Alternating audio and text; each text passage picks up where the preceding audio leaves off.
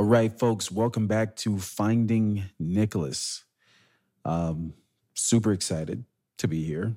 It has been a while, and so much has happened just in between that time. So much has happened, and it's been maybe a year and about 3 months since the last episode. And even those last couple were a bit sporadic. Right. I was really going through quite a bit. And I think it's funny because what I was trying to do was bring to you a podcast that's real and something that shares these insights and these peeks into my life.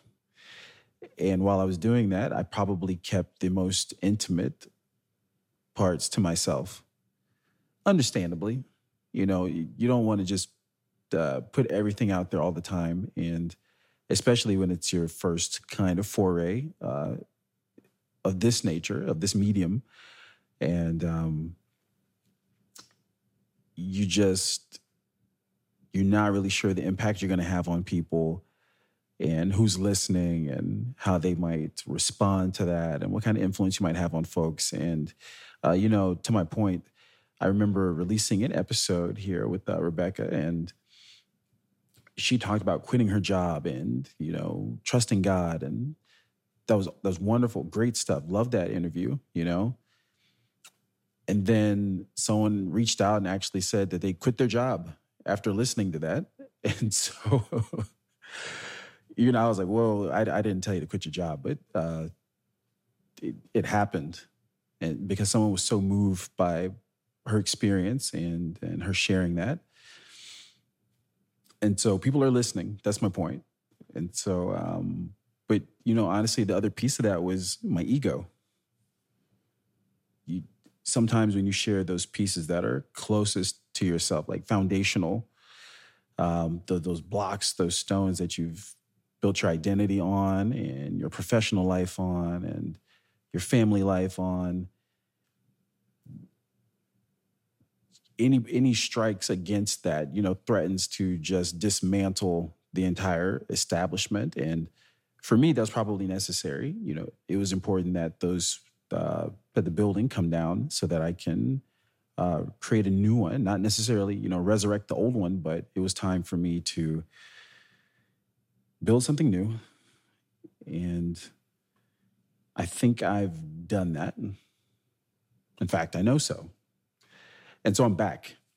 I've had this spiritual breakthrough, and I kind of want to tell it through the lens of the hero's journey.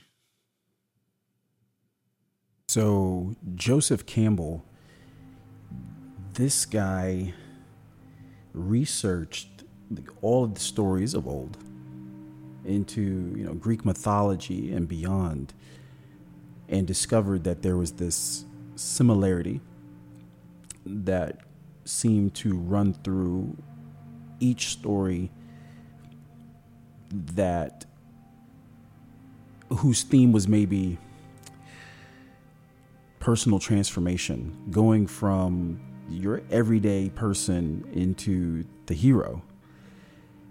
And so it's called the hero's journey because it's this circular kind of path that you hopefully take many times throughout your life. And anybody who's focused on personal development and personal transformation and seeking health and mindfulness and awareness and peace, you realize that this is happening all the time for those who are seeking. And I've always been that. I've always been a seeker. But the impetus for that, when I was younger, a lot of times was I wasn't popular. The girls didn't like me. I thought, the family situation led some stuff. There were some things to be desired there, honestly. And so I just always wanted more. And maybe not so much more from people, but I wanted more for myself. And so I kind of retreated inward and just began focusing on maximizing who I was. But before I could even do that, I was trying to figure out who I was, like a lot of folks. And I think what we do sometimes is we go all the way around the mountain instead of going straight up. And that's that zigzag path we take to get to where we need to be. And so we try things that we shouldn't and go places that are forbidden or taboo, and with the hope that hopefully you come back around and it makes sense. But it's true that I think you can get lost on this path. And what I mean by lost is not that, there's that saying, all who wander are not lost. And then I think sometimes there's the opposite side where you're wandering around and you have no idea where true north is. Now, sometimes it's good and bad. It requires a level of faith a lot of times to be in that space anyway. And so, but when I mean lost, it's having no clear direction or vision for your life. And so I remember famously Les Brown said, you can't hit a target you don't have. And so for me, the first step of this journey and the first step of the hero's journey is actually called the status quo. And I'm going to go over maybe the first 2 steps in this journey per episode. So maybe for the first 5 or 6 weeks, I just want to get this all out into the world and share where I've been. Okay, so I've lost friends along the way, but more importantly, I've gained a lot of friends along the way. I've found myself in this. And I think it's so important that if you're listening to this right now, just stick with it. I know it sounds like I'm not going anywhere, but trust me, I'm getting ready to get to it. And I think I know there's something in it that's worthwhile for you if you just hang with me. All right, so here we go. Status quo.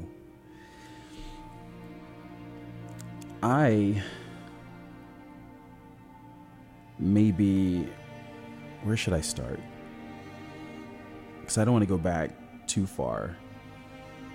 But my status quo for my life, for the most part, has always been, I've wanted to please people. I've wanted people to like me.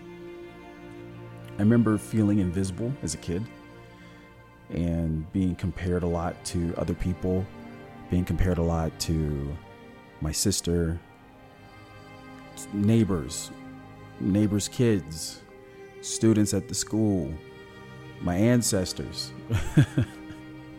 So, but I felt kind of inferior when I didn't measure up.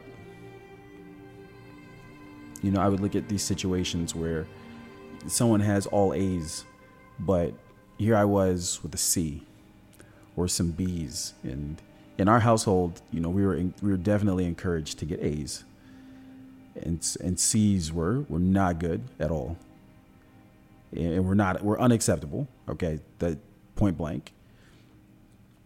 And I wanted to play sports, and I wanted people to like me.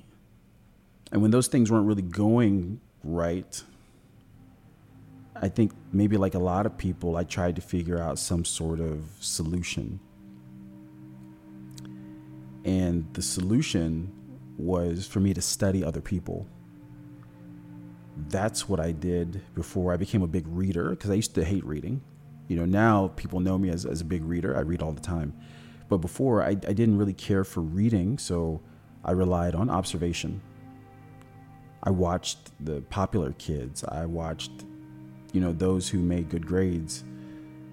I focused on whoever I was instructed to role model, and certainly you can pick up a lot of good things from that. There's so much you can get from just studying other people, leadership skills, social, how to be sociable and personable, and how to just mingle across a diverse clientele. I wanted to be athletic. So I think I was a bit of a natural athlete, but I began to put more focus on that. I was a natural artist, so I put more focus on that. But my driver was to be liked. I did the things and I honed them to a high level with the strict, mindset of, will this girl like me? Will my parents finally, approve of me? Will I be worthy? And I spent a lot of my life doing that. So picture a people pleaser, somebody who's just constantly going around trying not to rock the boat and ruffle the feathers, tells the jokes to keep things light, but always feels awkward, always feels anxious, because knowing where you stand was the key to the game, right? If my goal was to be liked, I had to know if people liked me or not. I had to look for those cues, the eye contact and the smiles and the laughs and the quality time, or how people, spoke of you to others. And when you're just hyper focused on that, you can never really achieve any kind of balance. You're focused on, what clothes am I going to wear? What perfume or cologne am I going to wear? Should I buy this type of car? Should I take these types of classes? Should I date this girl? And what is her sense of fashion like? Does she look good? Will other people approve of her? And so I never really was my own person. I just belonged to the world. And I carried that for literally up until recently. That's amazing because I'm 35. I'm 35 years old, and I just learned maybe last year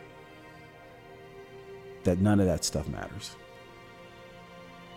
And maybe I knew it all along, but defeating those demons was we're talking about a nearly a 3-decade process. And so it's laughable to me sometimes where people are like, 30 days to your new body, 60 days to the new you, 90 days to financial freedom.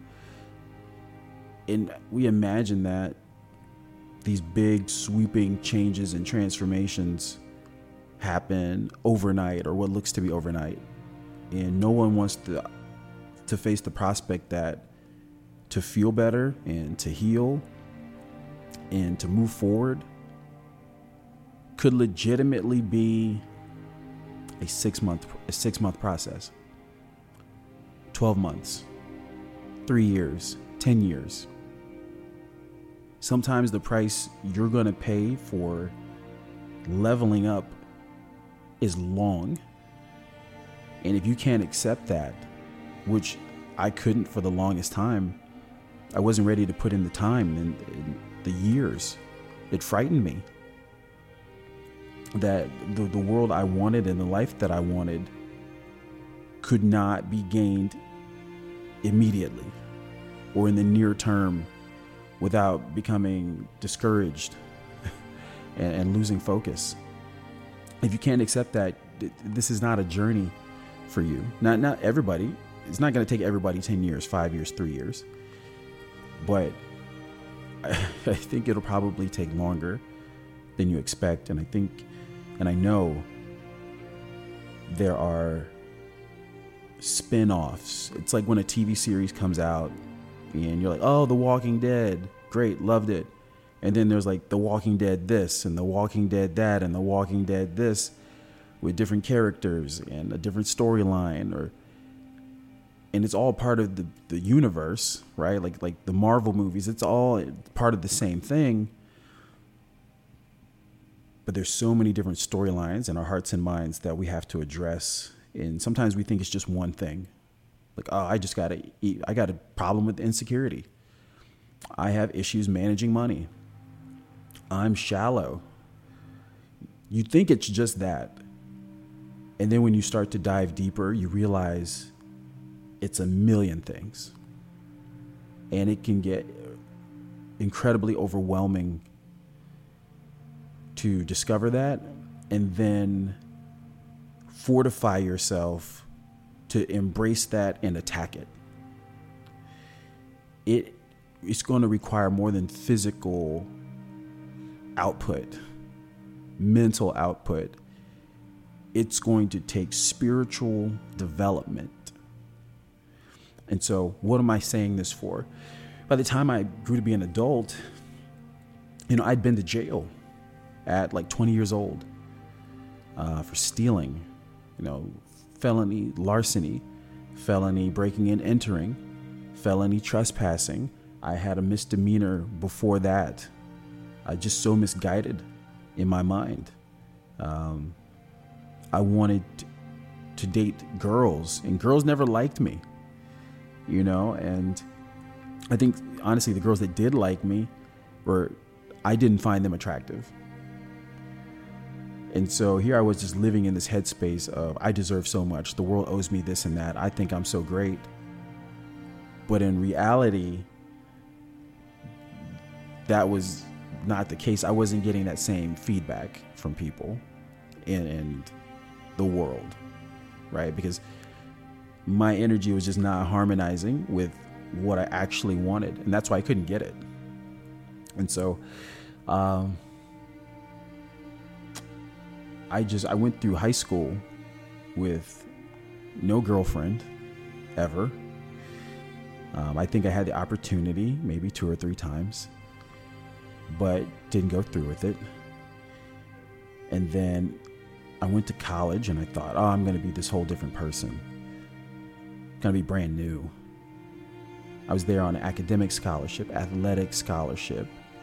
And I was like, okay, well, I'm just going to kind of break out, become somebody new, transform myself. They don't know me. So I had this opportunity to be anybody who I want to be. Shocker, right? Newsflash. Just because you move somewhere else, start a new career, do whatever, does not mean you become somebody new. You take you wherever you go. If you haven't healed, if you haven't worked through some things, if you're injured, right? Like if I'm I'm in my apartment right now. If I cut my leg right now and it starts bleeding, and then I think walking down the hall to the elevator is going to change things. It won't. And if I go down to the bottom floor, it'll change things. It won't. And if I walk outside into the street, it'll change things. It won't. If I take that bleeding leg all the way across the country to California, it'll change things. It won't. Unless you patch it up, heal it, close the wound, that's when it stops. It stops when you put the work in. And again, I couldn't get it. I didn't understand that. I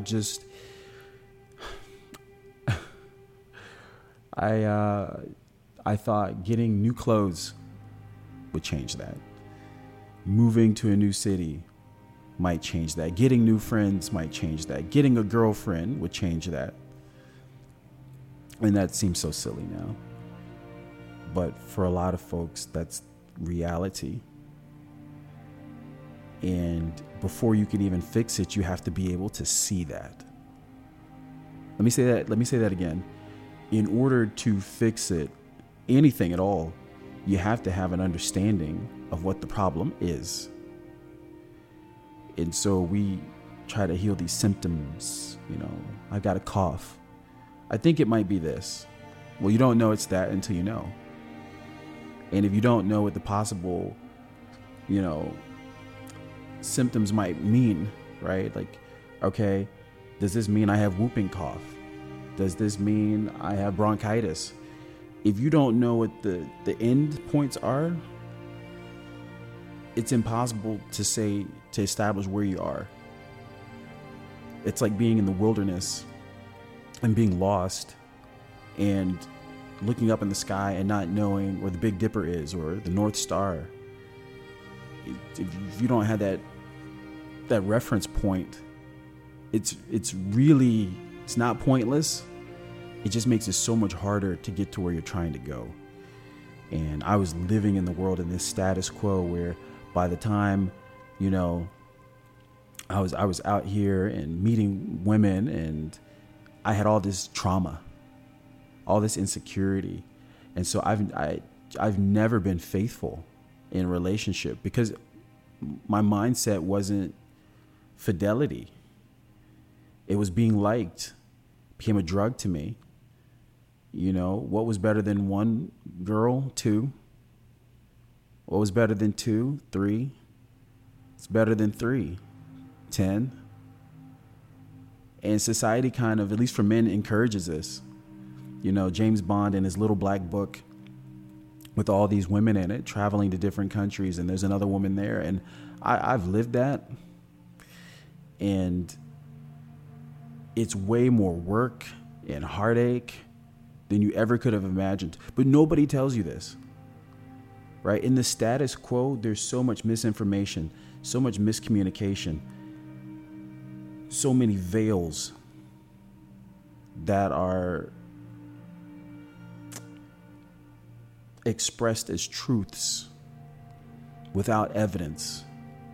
And the evidence they do provide is false evidence because it's coming from a place that's not real in the first place. So it's like telling a lie and then using another lie to back up your lie, right? So you're using the lie to turn this other falsehood into a truth. And we do this all the time. So here's my status quo. I was a high school teacher, dating around, traveled the world, was never faithful, depending on other people to tell him who he is, was reading books, telling everybody how he was going to take over the world, but didn't know the world he wanted to take over. Had friends, didn't know how to be a friend, was a son, didn't really know how to be a son, but was still nice to people, kind to people, but was also a criminal. And like, what do you make of this? It's really just like one big mess, right? And so that was my status quo. I was blind. High school teacher who, fortunately, it took him around the world. And I'm so thankful for that. But I never wanted to be a teacher. I told my high school calculus teacher, said I'd be a great teacher. And I think maybe I've been that for a lot of people. And I'm so blessed to have been that person and to been in that role. You know, it's truly been an honor and a privilege to teach these kids. But the whole thing is I was living a life I didn't want. I didn't want to be a teacher. So the things I did on the side and in the background were like medicine, things I did to be okay, to comfort me while I was in a place of dissatisfaction, dating a lot of women and then bragging about it, trying to find ways to make a lot of money, telling everyone of my exploits. Oh, I've done this and I've done that. And it was just all medicine to help me feel better about my personal failings. And this is what we try to do in the status quo. This is where I've been, trying to hide behind things, trying to cover up the mistakes and the messes I've made and not just wearing it. You know, it's funny because you want to be recognized as a whole. You want people to see the entire person, like, there he is, Nick Landers. He's this and this and this and this and this. And then there's the stuff behind the closed doors, the things that, you know, you're ashamed of, and that your disappointments and your regrets. And those are you too. But it's funny, we want to be recognized, you know, holistically, wholly, and completely, while hiding the ugly stuff.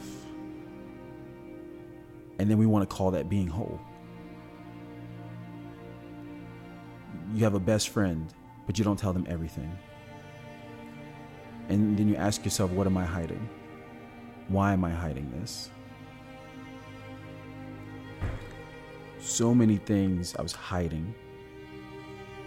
I have dreams. I had dreams as a kid that just haunted me. Things I locked away in my mind, compartmentalized. I wet the bed till I was 13. I was unpopular. I was bullied. My grades were so-so for until ninth grade, or the second semester of eighth grade.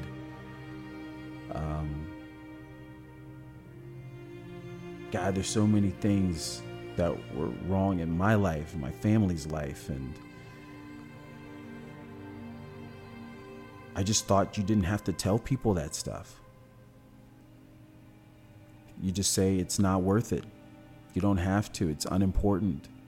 People don't need to know that. And then when you go off the rails, people look at you like you're crazy.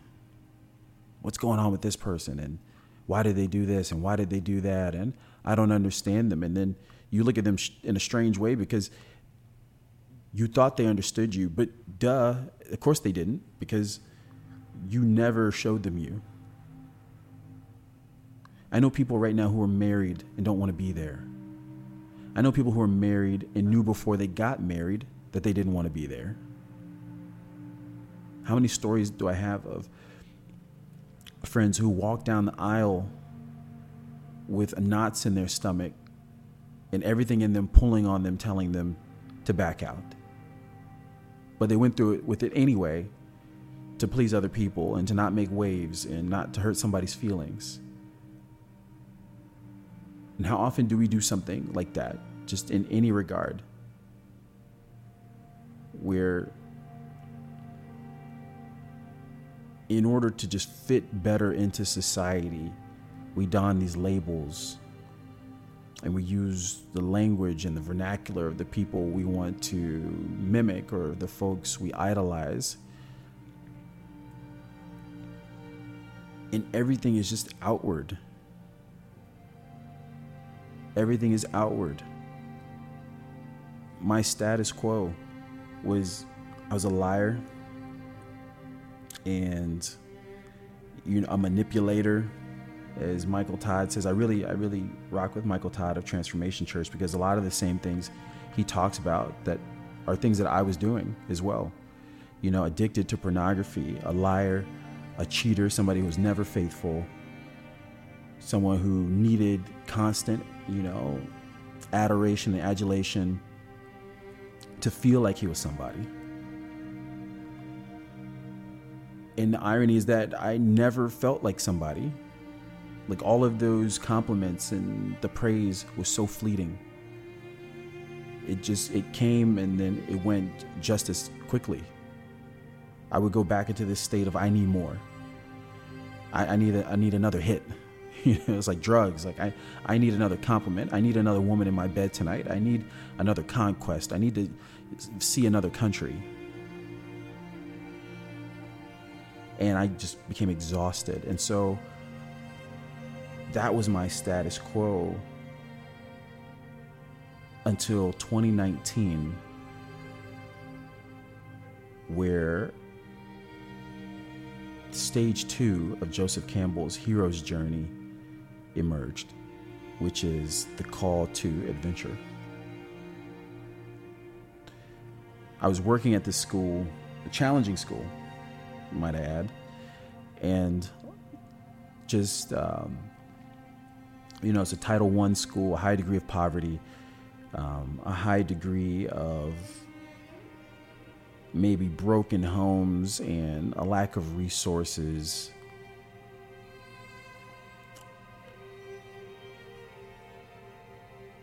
And I was there to transform lives. That's something I really enjoy doing, as you can probably tell. But fights every day. Kids who didn't want to learn. And that's not unique to those kids. I mean, a lot of kids everywhere feel that way. But this was more of willful ignorance. Like, I don't want to learn. I don't want to grow. I don't want to improve. And all you could see was like the heartache and the trauma in these communities. And I'm you know, in the Black community, it's just so different sometimes. And, you know, without getting deep into that, I could understand the dysfunction and the storied history and the ramifications of disenfranchisement and slavery and the constant weight that goes into that, you know, having to represent for your entire race while also dealing with profiling and learning to code switch and how much to share and how much not to share and to publicly disclose or professionally disclose. It's weighty, right? And we put a lot of this, we hamper our children with this same weight. And then also the weight of poverty, the weight of depression and discouragement. And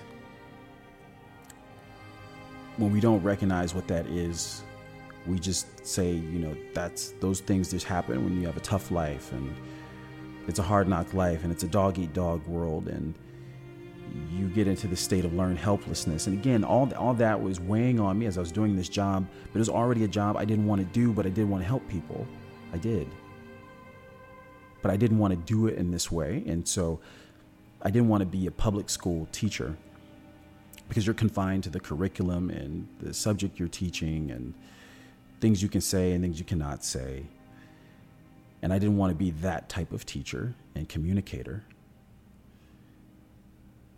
And so, you know, you constantly feel like your hands are bound.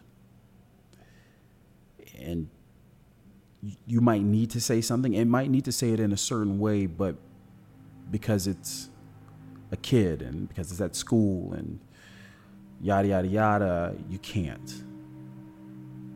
And so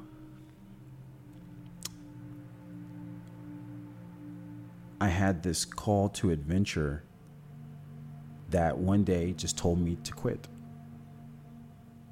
It said quit. I remember being in the classroom one day and I was so frustrated with this kid because sometimes as a teacher, you want to yell, you want to scream, you want to curse this kid out, you want to kick him in the stomach, you want to learn kung fu and learn how to beat him up and not leave like welts on him. You know, obviously you can't do that, right? And you never really would do it. But there are days where kids like push you, man. Like if you have kids or if you work with kids, they will push you to the edge sometimes. And so I was out here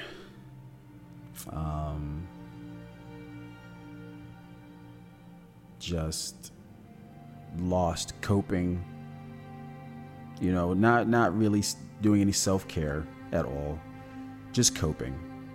You know, self-care would have been like eating healthy and exercising and meditating and reading books on just ways to grow and spending time with quality people. But then there was like coping and just eating whatever, sleeping long periods of time, just having sex just to have it with just anybody. Just coping and self-care are not the same thing. And so I just remember this urge to quit. And I was standing in the parking lot talking to Mr. Hill, and he was like, you know, Doc, you got to do what you got to do, man. And at the time I had these, it was only just a talking point at that point, right? And what really led to that real conversation was the year prior, the call to adventure was like, oh, quit, do something else. But I didn't have another job lined up, didn't know how I would get one. I tried to get into corporate for the longest time, you know, for a decade or more, could never seem to get in. Didn't really know the right people, or wanted people to open some doors, and they didn't.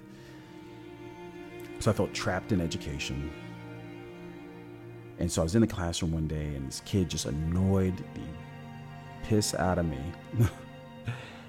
And I remember my chest getting tight, because sometimes you'd send a kid to detention, ISS, OSS, you know, in-school suspension or out-of-school suspension, and then they come right back to the classroom. They wouldn't go to alternative school. They wouldn't be expelled. You just have to deal with this kid who had the power to tear up and terrorize an entire classroom. And then there's one kid, people would look at you and say, well, your classroom management is piss poor. And it's really just this one kid who can just light a fire and destroy everything else in the classroom. And if you're a teacher, you know what I'm talking about here. So I remember my chest getting so tight and I couldn't breathe. And I was standing in front of one of my students right there in the front, and I almost fainted. I did not even know fainting was possible.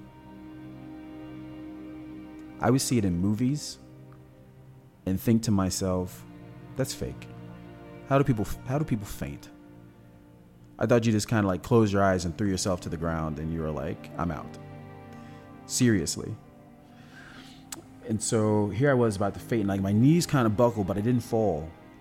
So it's kind of this sway and she looked so concerned. She's like, Mr. Landers, are you okay? And I looked right in the eyes and I lied to her. And I said, I'm fine. And I could not wait to leave because I didn't know what was going on. My chest was tight. My breathing was super shallow. It was almost like I was gasping for air, like taking sips of air through like one of those coffee straws. And when the bell rang, I packed my bags immediately and I left like with the kids. You had to leave like a half an hour later, but I was like trying to leave with them, and then my principal was like right outside the door. And so I turned around and sat back down. And I waited for about 30 more minutes before I went to like urgent care. I went to urgent care and couldn't find my insurance card. Took a few hours to find it, locate it, do all of that stuff. And what did I discover? I think I discovered that I didn't have insurance. That whatever I had gotten, did I have it? I think maybe I didn't. Or I had some piece of something. And I went through there, but by the time they took my blood pressure and everything else, they actually instructed me to go to the emergency room. So at this point, I felt like I was dying. Like, not an understatement in any form or fashion. I thought I was dying. I got to like Emory Midtown Hospital, went to the emergency room, filled out all this information, and sat down. At this point, the left side like of my body and like my arm and stuff like that was numb. And I thought I was having a stroke. Honest to God, I thought I was having a stroke.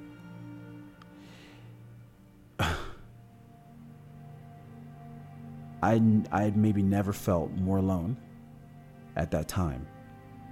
You know, newsflash, when you hear the rest of my story, you're going to say, holy crap. And so my left side of my body's numb and I'm having this headache and my chest is tight and I can't breathe. And I think I'm going to die. I don't know how long I have to wait. And I call my dad because I didn't want to worry my mom. So I called my dad and I kind of explained to him what's going on. And he kind of seemed unbothered. He's like, well, just kind of let me know what happens. And for me, it felt like, man, you just minimized the hell out of what I'm going through. And I was kind of resentful. But then part of me had to like take a look at myself and say, self, what we often do is I often make things seem okay when they're not. I don't know if you're like that or if you know someone like that where you could be going through like the worst day of your life. And then you just put on a brave face, put the world on your back like Atlas, and just carry it. And nobody is the wiser. And that was me. And so I couldn't really be upset that he didn't feel the same sense of terror that I was going through, because it was pure terror for me. So I called my buddy Sam after that, and he's like, oh man, dang, are you okay? And this was more of the reaction I wanted. But he was like working, South Georgia, and otherwise he would have come up there, he said. And so, but I was like, I'm good, I'm fine, it's probably nothing. And so they run all these tests, an EKG and an X-ray and a blood test. And the guy comes out and says, well, you're probably dehydrated. And to me, I thought, you've got to be the stupidest person on the planet, because I'm dying. So I need you to, get me a room and a bed. And he was like, I'm sorry, but we can't do that. I was like, but I need you to admit me for today. And he's like, I can't. We don't have enough to go on here. And so, I got to discharge you. And I am upset. Like, I'm arguing with this guy to let me stay.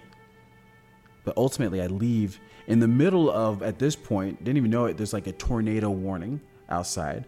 Crazy wind, crazy rain.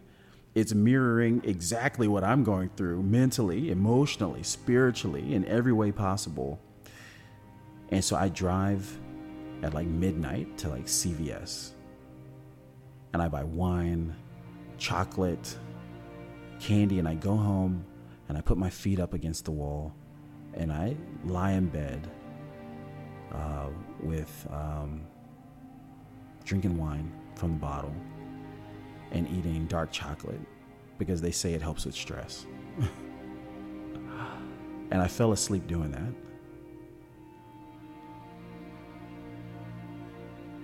And after that, it was the call to adventure that said, you have to go. You're meant for more than this. You can do more than this. The kids you work with and the adults you work with, domestically and internationally, have all told you, Nicholas, that you're meant for more than this. You're meant to be a speaker, a motivator, a teacher, an author. All these things I kind of knew to be true, but I just never had the faith to like step out on that. And there's a moment it was so clear. In all that pain and all that worry and in all that doubt, I was perhaps seeing maybe the clearest I'd had up until that point. And it's amazing how fleeting clarity can be when you supplant that with a worldly view and a worldly plan of attack.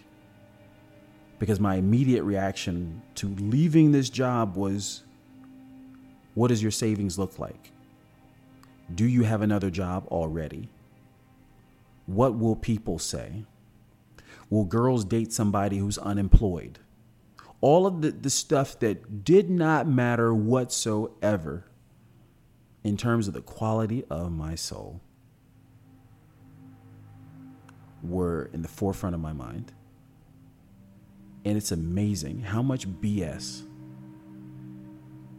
is stuff that we call important, significant, priority.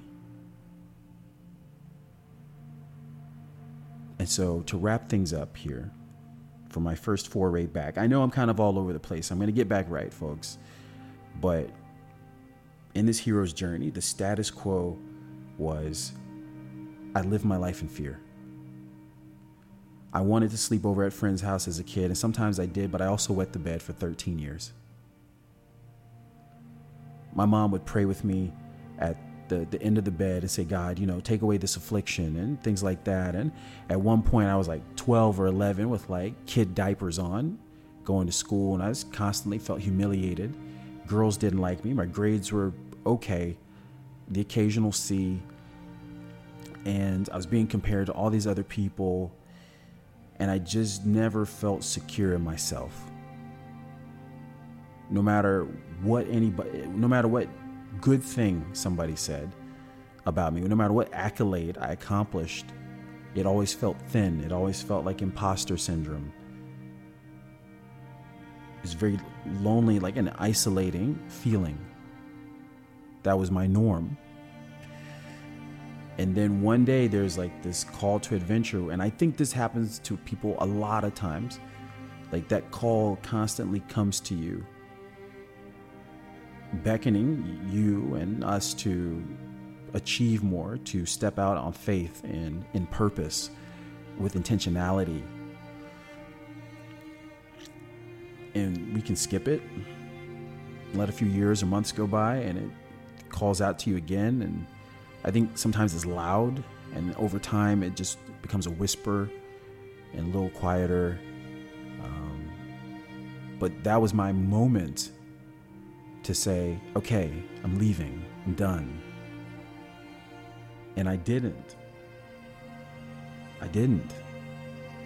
Because stage 3 and what I'll talk about next is refusal of the call.